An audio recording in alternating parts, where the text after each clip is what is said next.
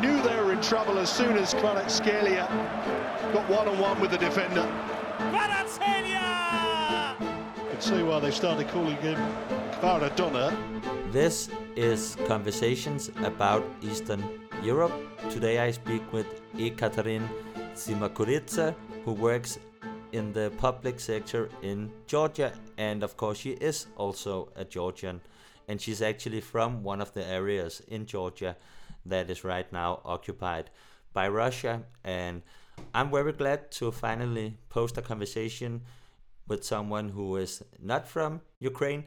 It's not that I wouldn't love to just post endless conversations with people from Ukraine, but I don't really think there is a doubt about where we stand on Ukraine. So it's also nice to be able to tell the Georgian story. So enjoy the conversation.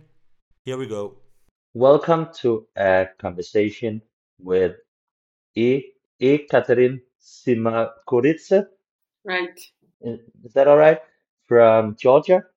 This will be a conversation about Georgia, which I have been looking forward to do a lot because I've been speaking with a lot of Ukrainians and also with a lot of Danish people talking about Eastern Europe. So it's about time that I also talk about Georgia, also because I know that there is a lot of things going on in Georgia right now, which to me seem to be something that could have a pretty historical impact as well.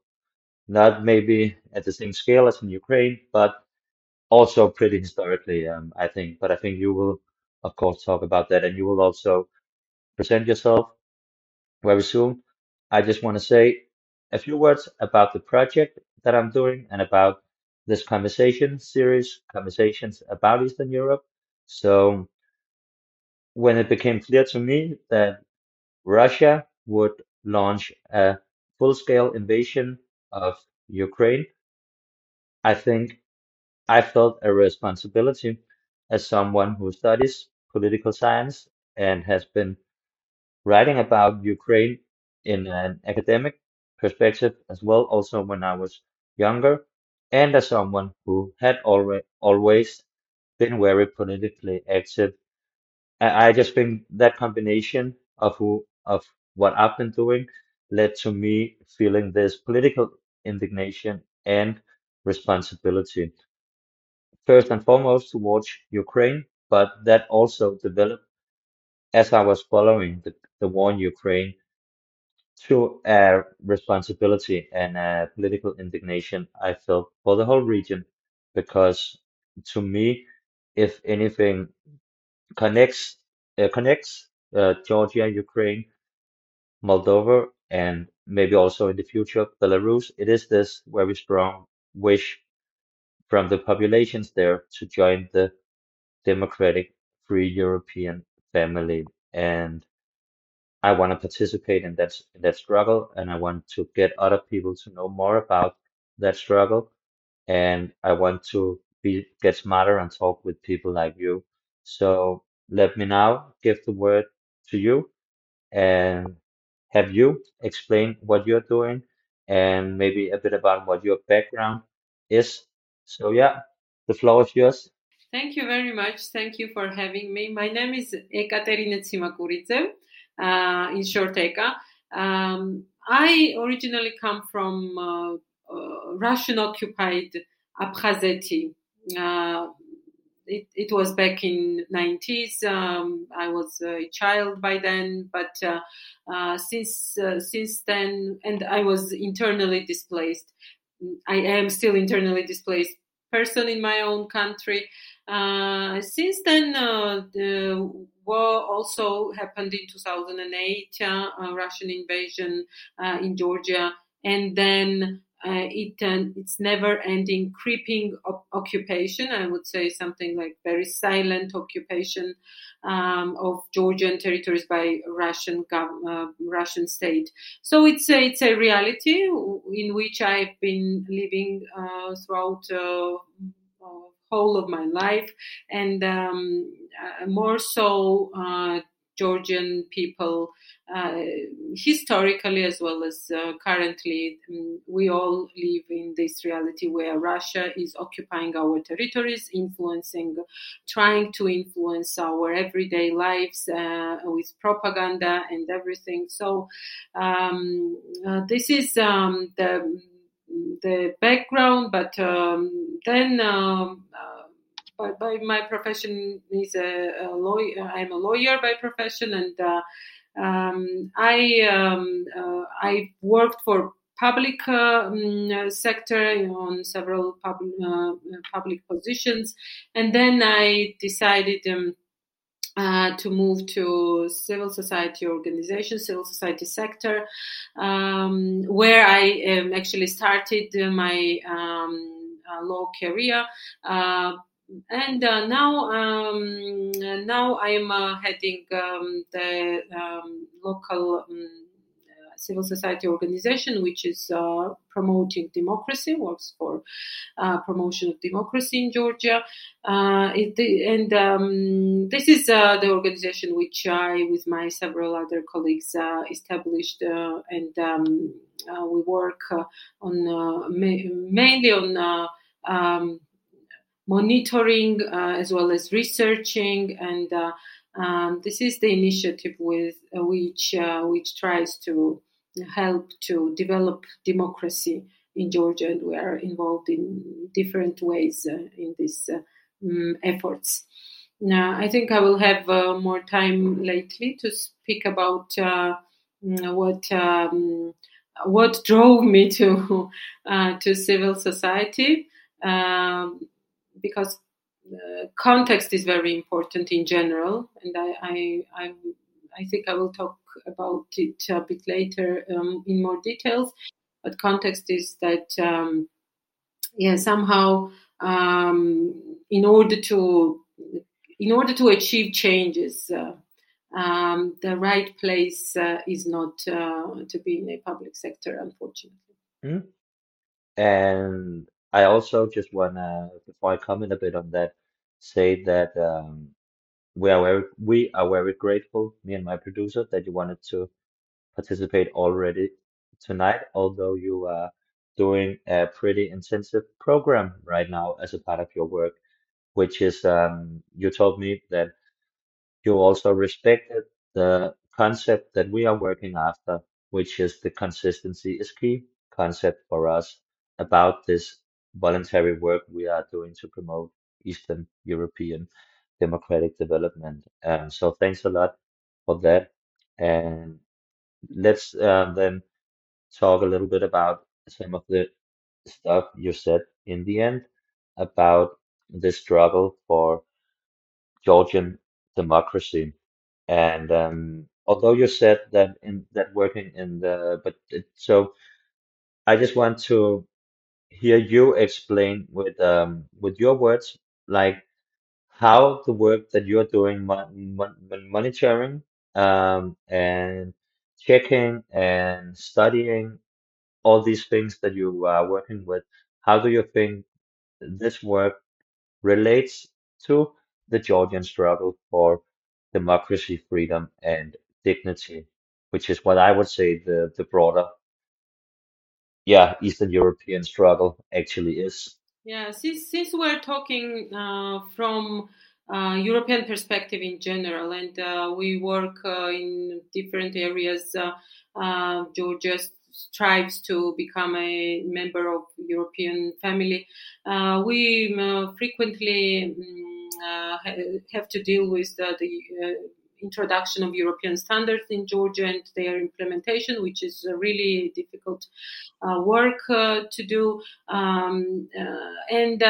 You always. Maybe you can just explain the work environment with the government you have right now in Georgia, and then you just quickly and then move on because I think that's a pretty important thing for the listeners to understand here in the beginning. Yes, right now Georgia is in a historic moment of prospective to become candidate member of the European Union, which was not as a which was not a matter of fact during so many years, although Georgia strived to become a member of the European family.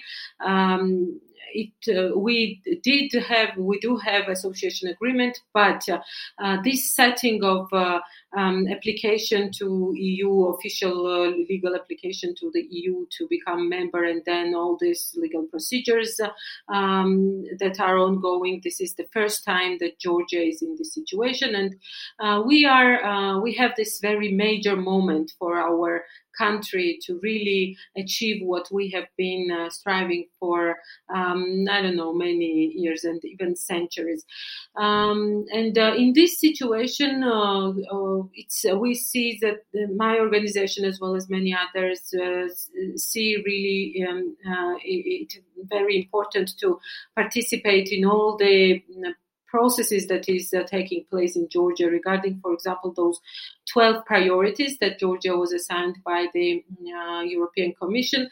And although the environment of cooperating with state institutions is not very friendly, or we don't see that they consider many of our suggestions, and it's not about that we think that whatever we suggest it should necessarily be taken into account, but it's the approach of the government, of the ruling party, that they somehow oppose the reforms, which should not be the case in this very important moment for Georgia. But this is the reality we as a civil society organizations face. But despite all of this, despite very unfriendly environment, we have to deal with during these efforts. We still try to provide as much maybe expertise and our suggestions as possible, and remain in the process for the sake of democracy, for the sake of the outcome we want to have from this process. Yes, to answer your question, this is the reality and the situation in which we have to deal with these very important issues. There are really multiple protests have been since Russian war has started in Ukraine, and we are in these working formats, and then at the same time we take to the streets because the negotiations and the democratic procedure unfortunately does not work in Georgia. For this particular government does not work. Democracy is in the street, I would say, in the streets. So when people are protesting, we saw it initially. I shall say that even the submission to become a member, official submission to become a member of the European Union, which was made by the government of Georgia, was as a result of our really vocal protest in the streets in front of the parliament. And then everything else that happened important on this way, if any, was the result of our street protests. And it's so obvious that civil society is somehow on one hand driving the process, but on the other hand preventing as much as we can, preventing something bad from happening. Yes, this is the reality where it's very strange. It's not right. It's wrong, but it's the reality when the current government, opposes civil society in general, and particularly also civil society organizations in their efforts to really get to the membership of the European Union, which is so vital for Georgia. Taking our taking into account our geopolitical situation. Mm. And just before because I really want to ask a follow-up question about the demonstrations that we saw around 3 months ago now, almost maybe, right? Um, so before I go to that, I just want to say to the listeners also that we have a time frame because of your program and because I'm starting a new work this week. So we will maybe cut the conversation, and then this will be a part one with me and Ekaterine, and then we will do a second part when we have time again, probably within a month. So if we cut it at some point, we will of course say it before, but then just remember this will only be the part one. But I just want to, yeah, so about these massive demonstrations we saw around 3 months ago in Tbilisi. So as I understand it, I also spoke with an activist actually called Miriam, but we uh, we didn't get to finish our conversation, and she hasn't reached out to me since. I think it's because she does so much voluntary work with also the demonstrations and stuff like that. So I get that, but I want to talk with her one more time before I post that. That was also right when I was starting. It was around 3 months ago, but she was telling me that these protests were against this law proposal by the government that would have marked any organizations working, no, that would have marked any organizations inside Georgia who receives more than 20% of their funds abroad, no, from organizations abroad. So let's say an organization in Georgia is funded, that it is very technical, but let's say that more than 20% of the money that they are receiving to do their work comes from outside Georgia, then if that proposal would have been, yeah, passed through in the government, then all these organizations would have been marked as agents, which I understood from her. Agents doesn't really mean the same thing in Georgian as it does in English. So can you just elaborate a bit on what I'm talking about here and explain what actually happened around 3 months ago in Tbilisi and in Georgia? Because I think it was something that in Western media we covered it, and then we just moved on to whatever next subject that would take the time in the news and in the general media. So yeah, can you just elaborate on that? And yeah, also get technical if you want to. Okay. Well, this was really very important for the civil society moment, but also very sad moment for the country because it drags us back and it hinders Georgia from getting to our main goal to become full-fledged part of the developed West, so to say. This was a law labeling all the organizations getting funds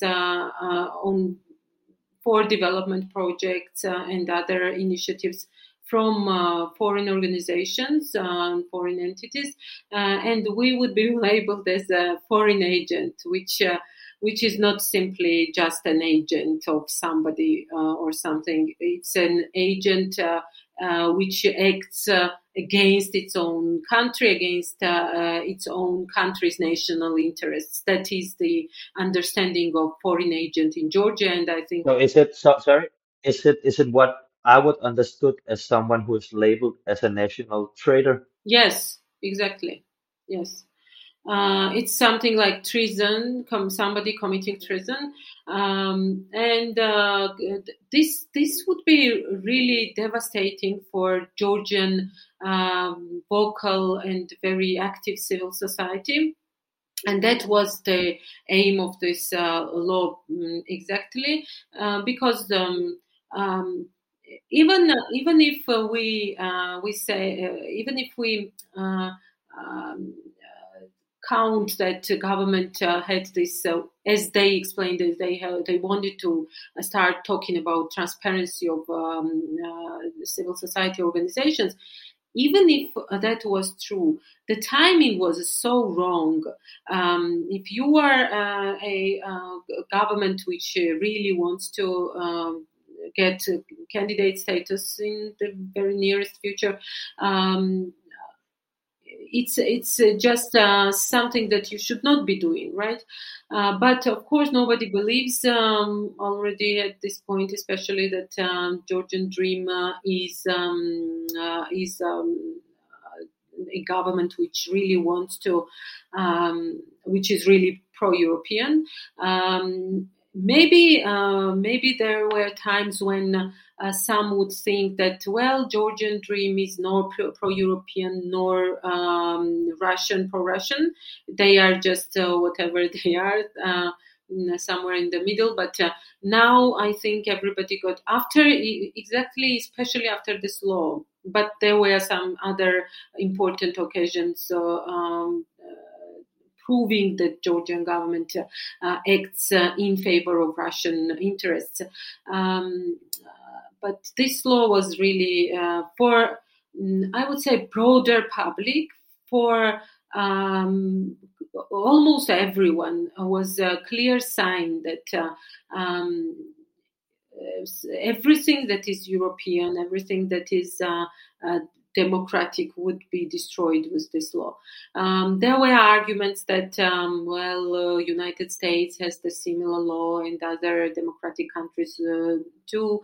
But as soon as we got into details, it became very clear that that those laws in democratic countries, first of all, are of very different content and implemented very differently as well.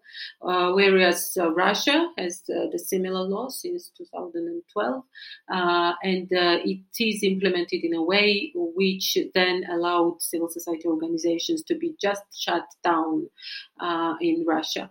That was the serious problem with this law, which took so many people to streets.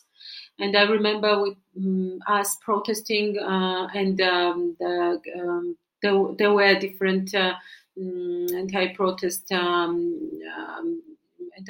tools used, including gas. And from my personal experience, it was first reaction you have when you are suffocating, you want to leave, right? And Were you there also and suffocating? yes, of course, because and by the way, it should be mentioned that when I was in that situation when I came to the protest, there was no violence or something, anything like that. So to for the government be eligible to use that much force. Yeah, so the point is that, the point is that it was the government who started violence against a peaceful demonstration. Yes. Right, yeah. And I think, because I think, yeah, that's just important. Yes. Because I am right now. I am talking about my own experience, what I saw with my own eyes and felt with my myself. So there was. It was peaceful. It was quiet at the protest. There were still not that many people when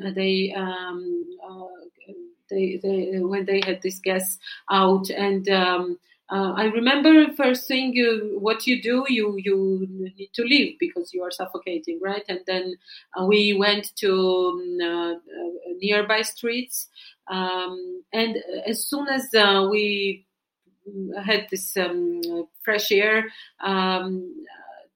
the breath came back, and then it was suddenly, we are not leaving, we are going back. Whereas in previous years, during even previous government and afterwards, if something like that would happen,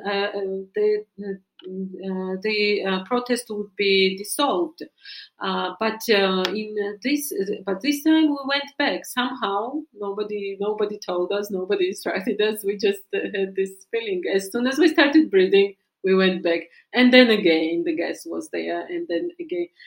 So this shows the genuine protest that was there, and really people wanted to make government understand that this is not something that you do to your own people.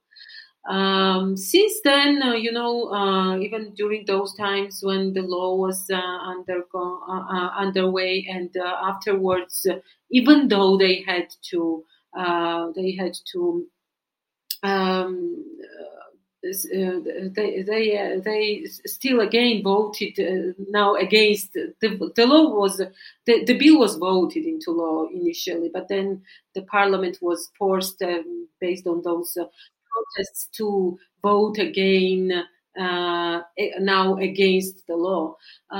But the government and high level officials did not stop using this argument that CSOs, civil society organizations, are not transparent enough. They are foreign agents, and they are following political causes and things like that. So they continued to disperse among society this idea that we are foreign agents. So they were committed to this idea, not only during the lawmaking, but also afterwards too. But this did not work. That's why I said initially that it's civil society, exactly, which either pushes for some progressive steps to be taken by the government, or makes sure that something really very wrong does not happen. Hmm?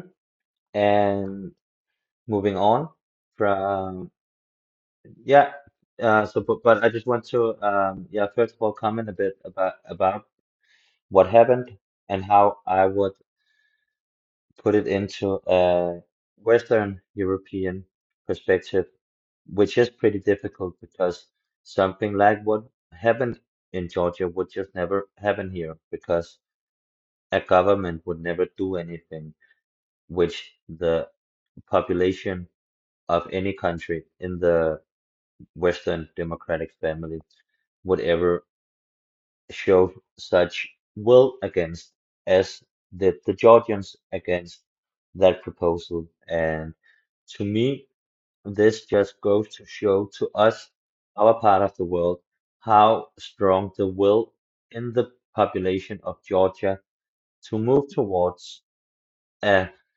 democratic European future is. And besides that, it also shows that when the people gets together and goes out to the streets, and when they use their collective political influence and take that power, it does actually work. At least it did in Georgia.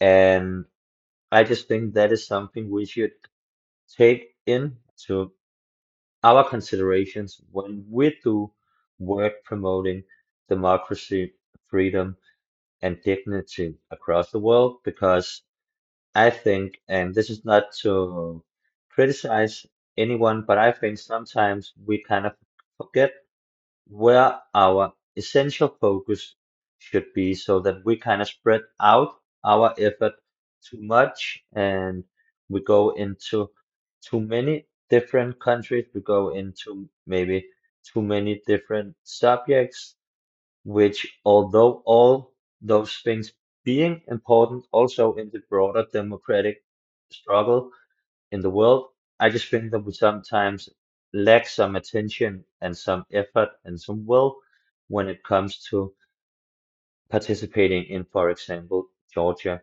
And I think, and this is not to paint a totally bleak picture, but I think what we saw in Tbilisi 3 months ago kind of reminded a little bit about what the Ukrainians did back in 2013-14 when, and back then what happened was, and this is going to be a bit nuanced, but just to put it also into a historical, what is the struggle for freedom in Eastern Europe context, and what happened in Ukraine in, yeah, back in 13-14 was that they were about to sign a historic trade association deal with the EU, which would be an agreement that would have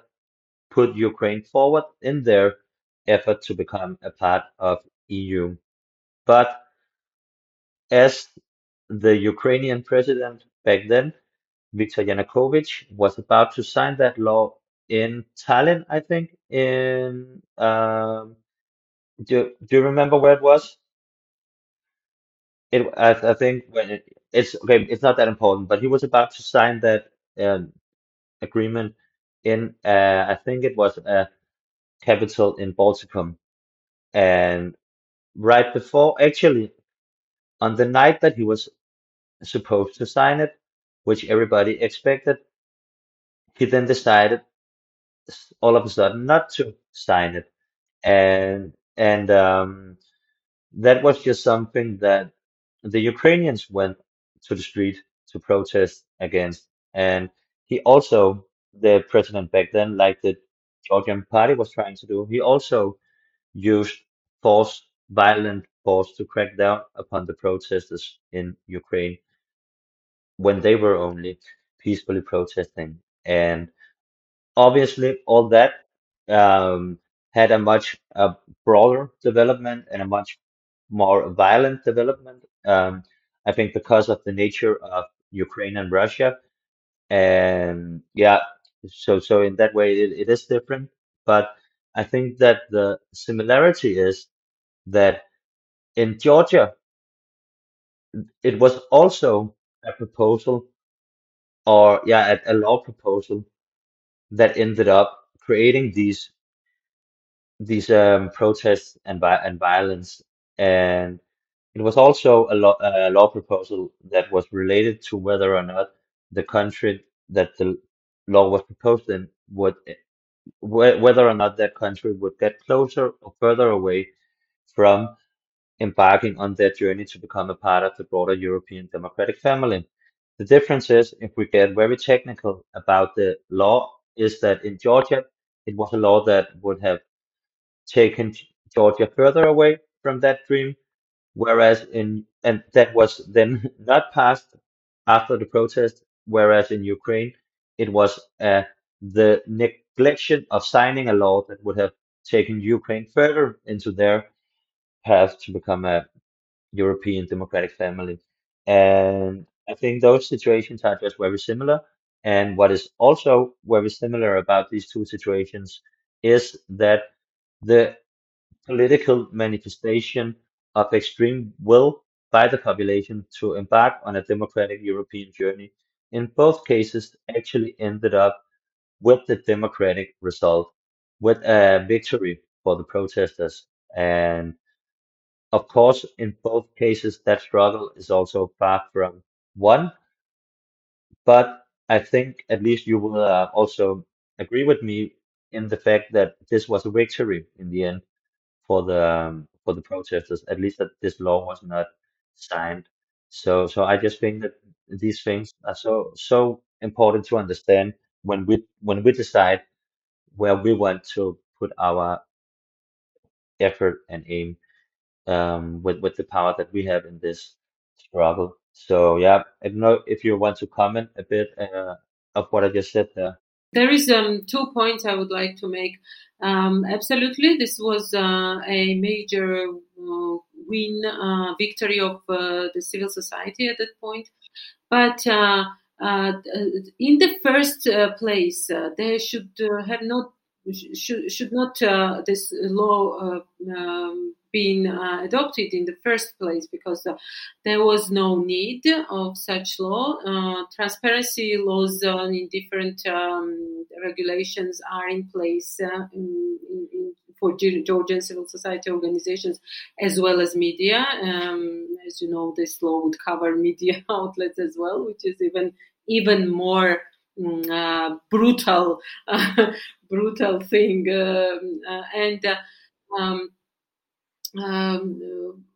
that's why it was so obviously pro-Russian move that there was no any requirement or accession requirement or anything in order for government to introduce such law, and the only outcome that law could have was only negative outcome, only hindering the integration process.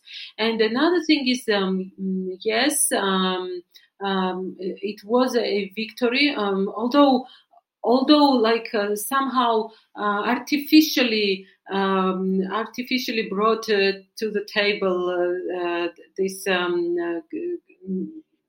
discussions around this law. Still, it was major victory of civil society, and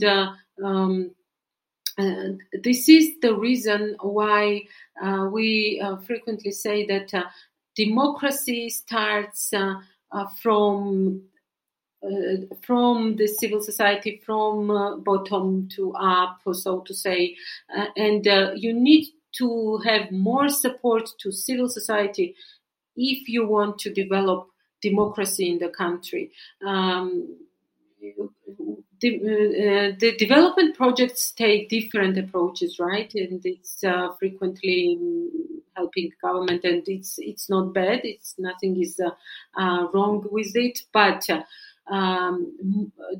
civil society and civil society organizations should be getting more support. I don't mean only financial support, because in countries like Georgia, which could not be the case in developed democracies, civil society is financed only from international donors and strategic partner countries. There is no internal sources of financing the civil society efforts.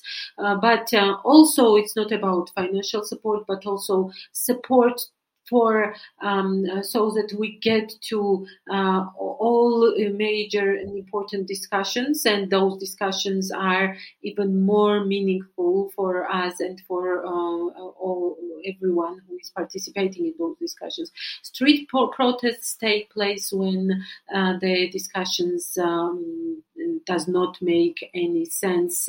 No longer make any sense. We try, we see that nothing works, and usually discussions are held just for the sake of discussions and not to achieve any agreements.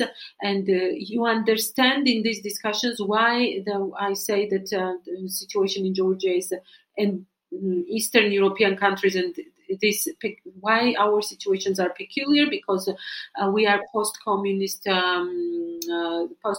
countries, and governments are not democratically thinking governments, and they already have made their decisions when they are coming to those discussions. So participation does not have that much power to decide on major issues, and then you take to the streets.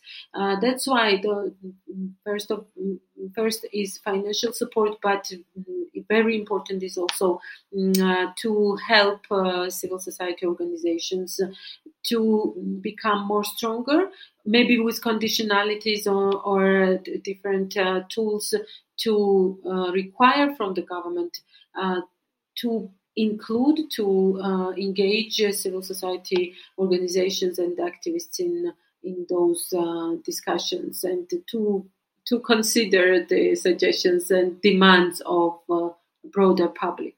that should be the focus. Mm. And I, of course, 100% agree with what you're saying there.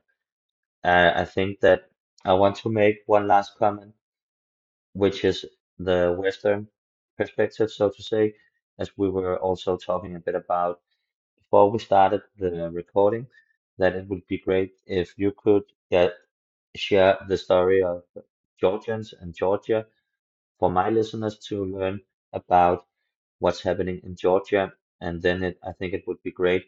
Yeah, as you said, we think it would be great also if I talk a bit about what I think the Western perspective is about these matters. And before I get into it, I just want to say that I am pretty critical of the governments in the West and their will to actually deal with the situation in Eastern Europe. And I think that some people may say right now that we are showing a lot of attention towards Eastern Europe and toward the countries in Eastern Europe. And I think that is true, but I think simply saying that neglects the fact that the only reason, at least I think, that it is that way is because of what happened in Ukraine and because of how Ukraine responded to the full-scale invasion. So I think actually it's more a case where you can say that it is not by the collective effort of us to understand what is going on. That's not the reason why we are so attentive towards this region. The reason is that things are happening right now in that region, which we simply cannot stray away from, although some people here maybe would like to talk about other stuff. And it is in no way to say, let me just be clear about that. It is in no way to say that there is not a political will to help Georgia and Ukraine in becoming European democratic societies and a part of our family. But it is just to say that I think that right now, in 2023, the Western world, the political climate in the Western world is not as, how could you say it? It is not as conducive of democratic development in, for example, Georgia as it were in the, yeah, actually even during the Cold War and also in the 90s and in the, yeah, zeros. So I think that we also have a responsibility to show even more focus towards this stuff, to be even more steadfast in our support and to be even more willing to use our time and energy to promote the process of Georgia, Ukraine, Moldova, and Belarus also in the end in becoming members of the EU and the free democratic world. So I think that we just have to learn from what you're saying that what is the case in Georgia is not what we may think. So I think it goes like this. I think we sometimes tend to put the rest of the world that is not our world in the same boxes, so that we would say Georgia is a totally different country than Denmark. Ukraine is a very, very different country than Denmark. And so, okay, let me put it like this. It could be like an African country where we would say that country is also very different from Denmark. And then it seems to me sometimes that our intellectual capability just stops at that point where we're just then in the collective understanding thinks that Ukraine and Georgia is cases that is kind of similar to cases in the rest of the world. And I just need to say that that's not the case at all because and before I say this, let me just say that I strongly believe that every single country in the world and every population in the world have the possibility to become societies where dignity prevails and where peace prevails in the end, because I think that the human nature is to want freedom and is to want to say what you want and do what you want.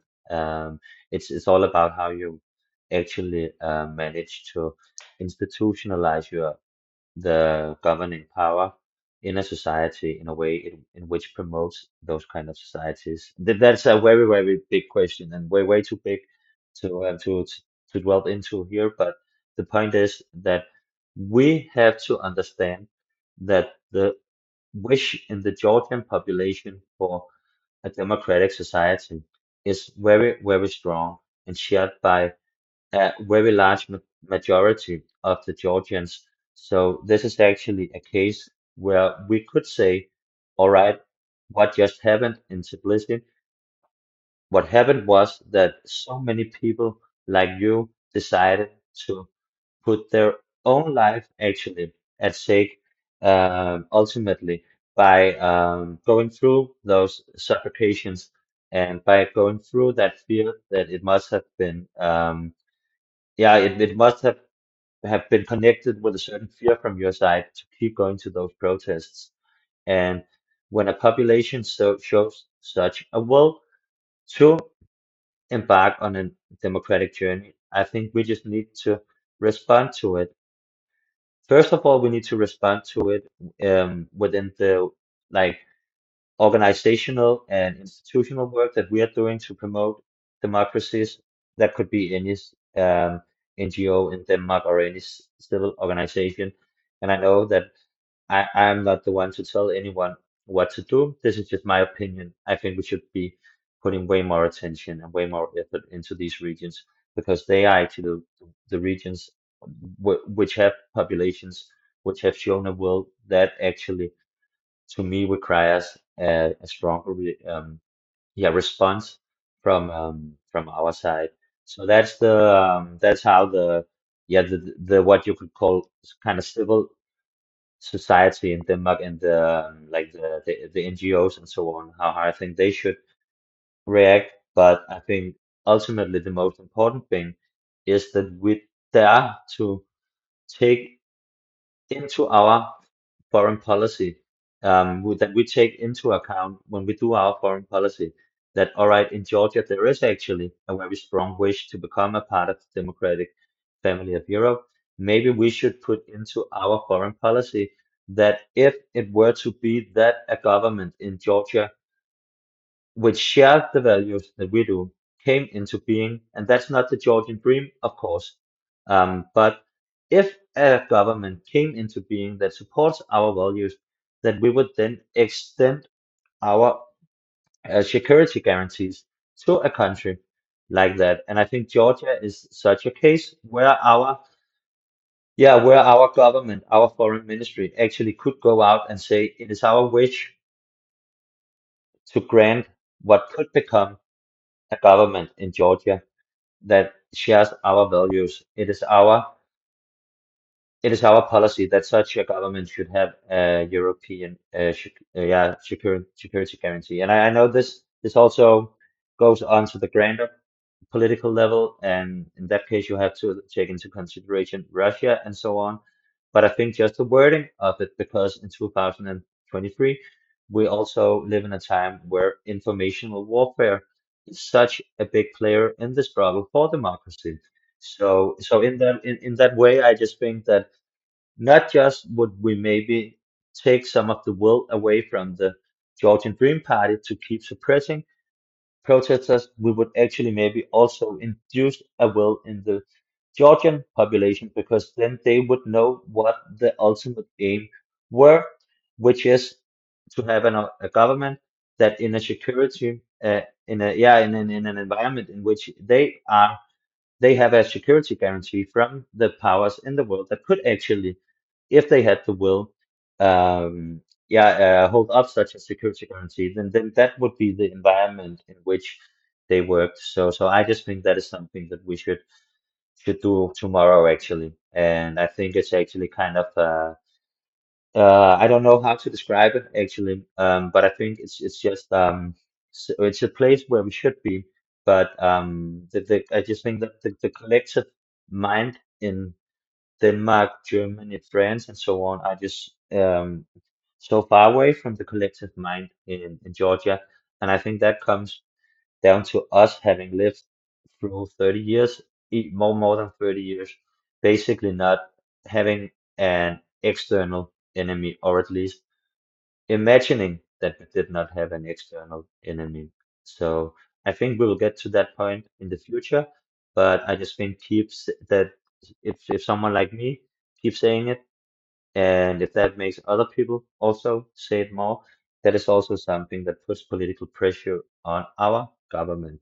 So I think in that way, we can actually also, as Danish citizens, with our political rights in a democratic society, by keep by keeping to talk about this, also help the Georgian struggle. And I know it gets a bit abstract, but politics are about hearts and minds, and it's about people, and that's not a science. That's about feelings, and I think it works like that ultimately. And yeah, I just if you want to, you can comment a bit on it. But otherwise, I think it would also be a great bridge. So yeah, so maybe if you can comment a bit on this, and then afterwards go directly into the talking about the history of Georgian activism and so on, because I think those two things are very related. Yes, I agree what you said, but at the same time, Georgian case is very good example of uniqueness that we have and that should be taken into account by the international community as well. We are in a situation where there is more than 80% support towards the EU integration, democracy, protection of human rights, and everything. And and we have we and countries like us have governments that do not respond to that popular cause.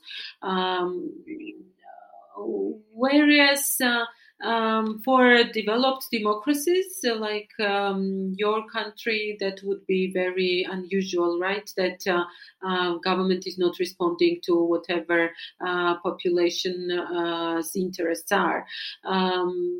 On the contrary, every developed democracy asks first for the opinion of people with different opinion, conducting opinion polls and other means, and then they are making either internal or domestic or foreign policy decisions. This is the different situation we have in Georgia, that our population supports particular foreign policy and EU integration, while government is not responding to it, and this uniqueness of the situation should be taken into account. It's very difficult, I understand, to set some I don't know recipes or particular outcomes to tell somebody what to do, but this is the context which in the first place should be taken into account. As for the history of civil society in Georgia, again, it always was, our independence started from the street protest back in 89, and our civil society, exactly, not only I'm not talking about military or defense forces, etc. Our civil society was dying for independence, was dying for better future and protected human rights and democratic values, and we went through several wars. It's our society that was losing homes, like myself, losing territories. Even today, you look at the border. And this is newer history we're talking about right now, right? After the breakup of the USSR. Oh, sorry. You are talking right now about newer wars, right? Yeah, because I think, yeah, what you also have to understand about the Danish youth, for example, is that I talked to a 20-year-old guy today from my work, and he didn't even knew Georgia. So I really think there is that there is a point to be made about the fact that this is newer history in Georgia. Wars happened, and yeah, many Danish people, I just think they don't realize that. So when you're saying we went through wars, which you and all Georgians, of course, knows what those wars were, but it's just not like that in Denmark. First such street protest which had 21 dead protesters was exactly after during this process of dissolution of Soviet Union and Georgia gaining its independence back. And afterwards, soon after, in 1992, war in Abkhazia, which is still occupied, and then this war in 2008, um, and all this. What I'm saying is that creeping occupation is still ongoing. It's our everyday life, even today, right? It's present. We are talking about that creeping occupation, and people one of our regions. Today they live in Georgia, and the next day either their plots of land could suddenly become on the territory, become territory of occupied by Russia. They just moving border, this informal border to suddenly without any notice of anything and without any war or something. And or there were occasions when houses, homes of Georgian citizens were suddenly became suddenly occupied territory by Russia. And what we see is it's our everyday life, and it's the civil society that is struggling either with creeping occupation every day, or on the protest, sometimes even dying, sometimes losing their eyeballs, and getting different injuries. And this is how civil society has been always in Georgia. It's a vibrant civil society, and that's why we say that we are by our nature we are of democratic values. By our nature we demand that our basic rights be protected, and that's why we want to be part of West, not the Russian reality, which is a complete opposition of what I just mentioned. So yes, but because of these threats, because Russia is always like putting Georgia pressure, trying to have its own proxies in the government, and with different Russian propaganda, spreading propaganda and other means, they always hinder this process and always hinder Georgian civil society from getting where we want to be. Unfortunately, this is the context and the reality from where international community should be looking at Georgia. And yes, I'm not saying that they are not looking from this realm, but if we are talking about history and the power of civil society and the nature of civil society in Georgia, this is what we are. Mm. And I just want to because we are reaching the end of what is going to be the first part, because there is still some things that we haven't talked about, but we are kind of in the middle of the structure that I sent you. So in that way, it actually fits perfectly that we are kind of heading towards the end now. But yeah, so the point that I wanted to make also here before we end is that oh, sorry.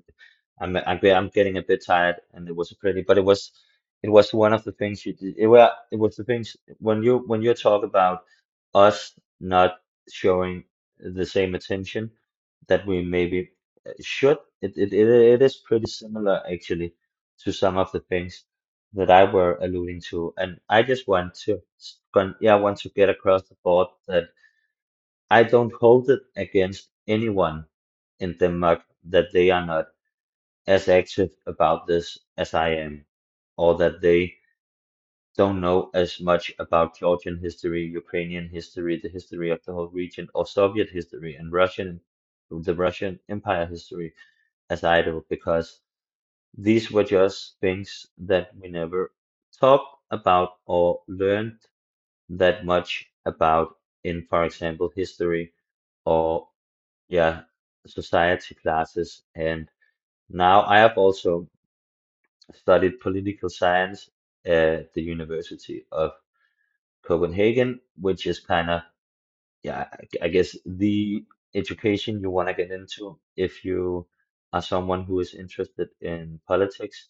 At least, at least it is the one which have the highest demands and has the most prestige, I guess. And I just never learned anything about all those countries or about the history of those countries as a part of all these classes. So in that way, I actually do not hold any young people responsible for this, and I also, yeah, and people in general. But the people that I want to criticize are the ones that have had the determining power in what we should study.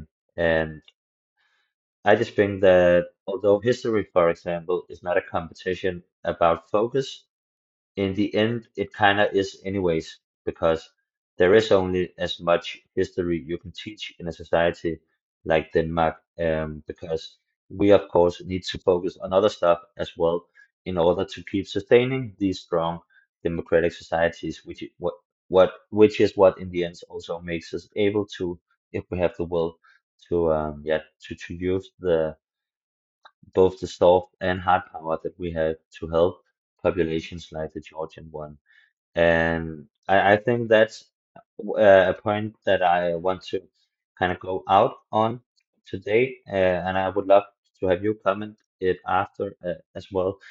And it's about positivity versus negativity when we talk about Eastern Europe and all these struggles, actually also when we talk about Taiwan, for example, which is a whole other case, but I think you could ask almost any Ukrainian and maybe also a lot of Georgians about this, and then they would tell you that what is going on in Taiwan, although being a different case, is also very similar because that's also a situation in which a sovereign population is under threat from a former imperialist power that wants to take away the rights of that population.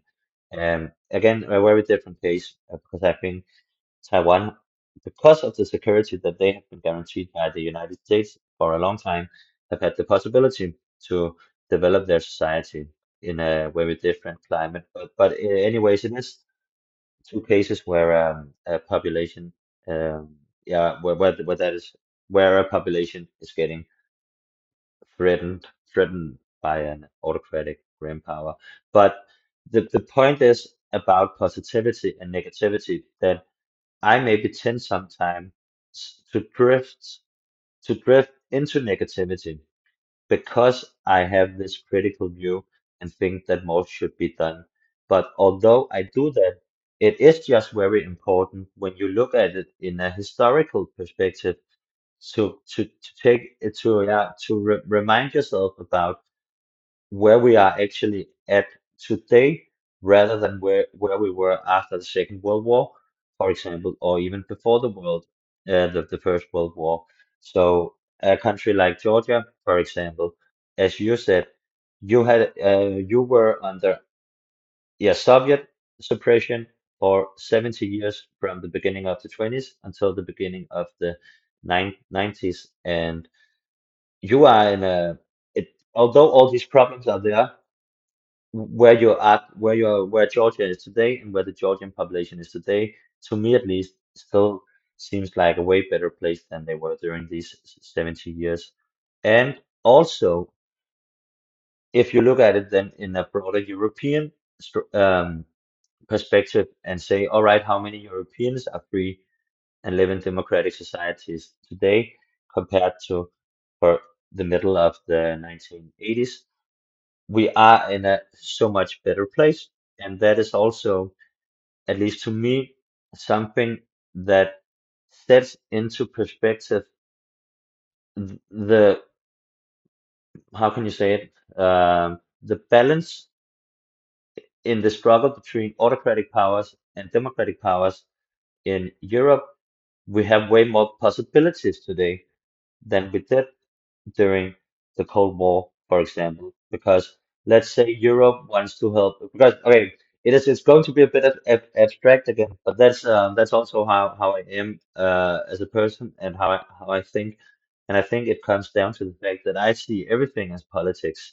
So to me, nothing is not politics because everything is about people, and people are about hearts and minds, and politics are about people. So in that way, everything is actually politics, at least when you look at it like I do.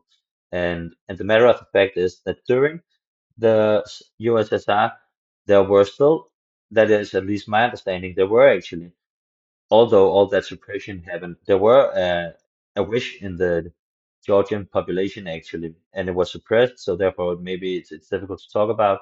But I think that there would have been yeah, a wish to become democratic also in 1950, for example, and also before the First World War. Um, Maybe not democratic as we understand democracies today, but at least the wish of the majority of the Georgian population was not to live under Russian suppression, Russian imperialism, or Soviet imperialism. It was to live as a independent country, which showed dignity towards their population. And during the Cold War, it would have been impossible for us, NATO and so on, to ever get to help Georgia back then because of the broader balance in the international system, and that is just also a very different place today, where actually Georgia, although it lies under Russia and therefore is not directly connected to the EU like Ukraine could be, that is just a country where we can actually go in and use our soft power to promote what you are working for in Georgia. And it is not to say that we should be the ones who comes and does that, but it is just to say that we have a very different possibility to help today. And I think that is just an encouraging thought. And I just want to yeah, go out with that for today. And then yeah, if we are a bit over time now, but I would love for you to comment a bit on that as well, because I think a lot of people tends to think a little bit in yeah, in negative lines because these topics are so serious and are so yeah, yeah, it's just so huge, right? Yeah, on a positive side, of course, there are so much more opportunities because of this European um, rules-based community is created, which was not existent before for example, Second World War. This gives, first of all, this gives power to European countries to act as a whole and to unite their efforts.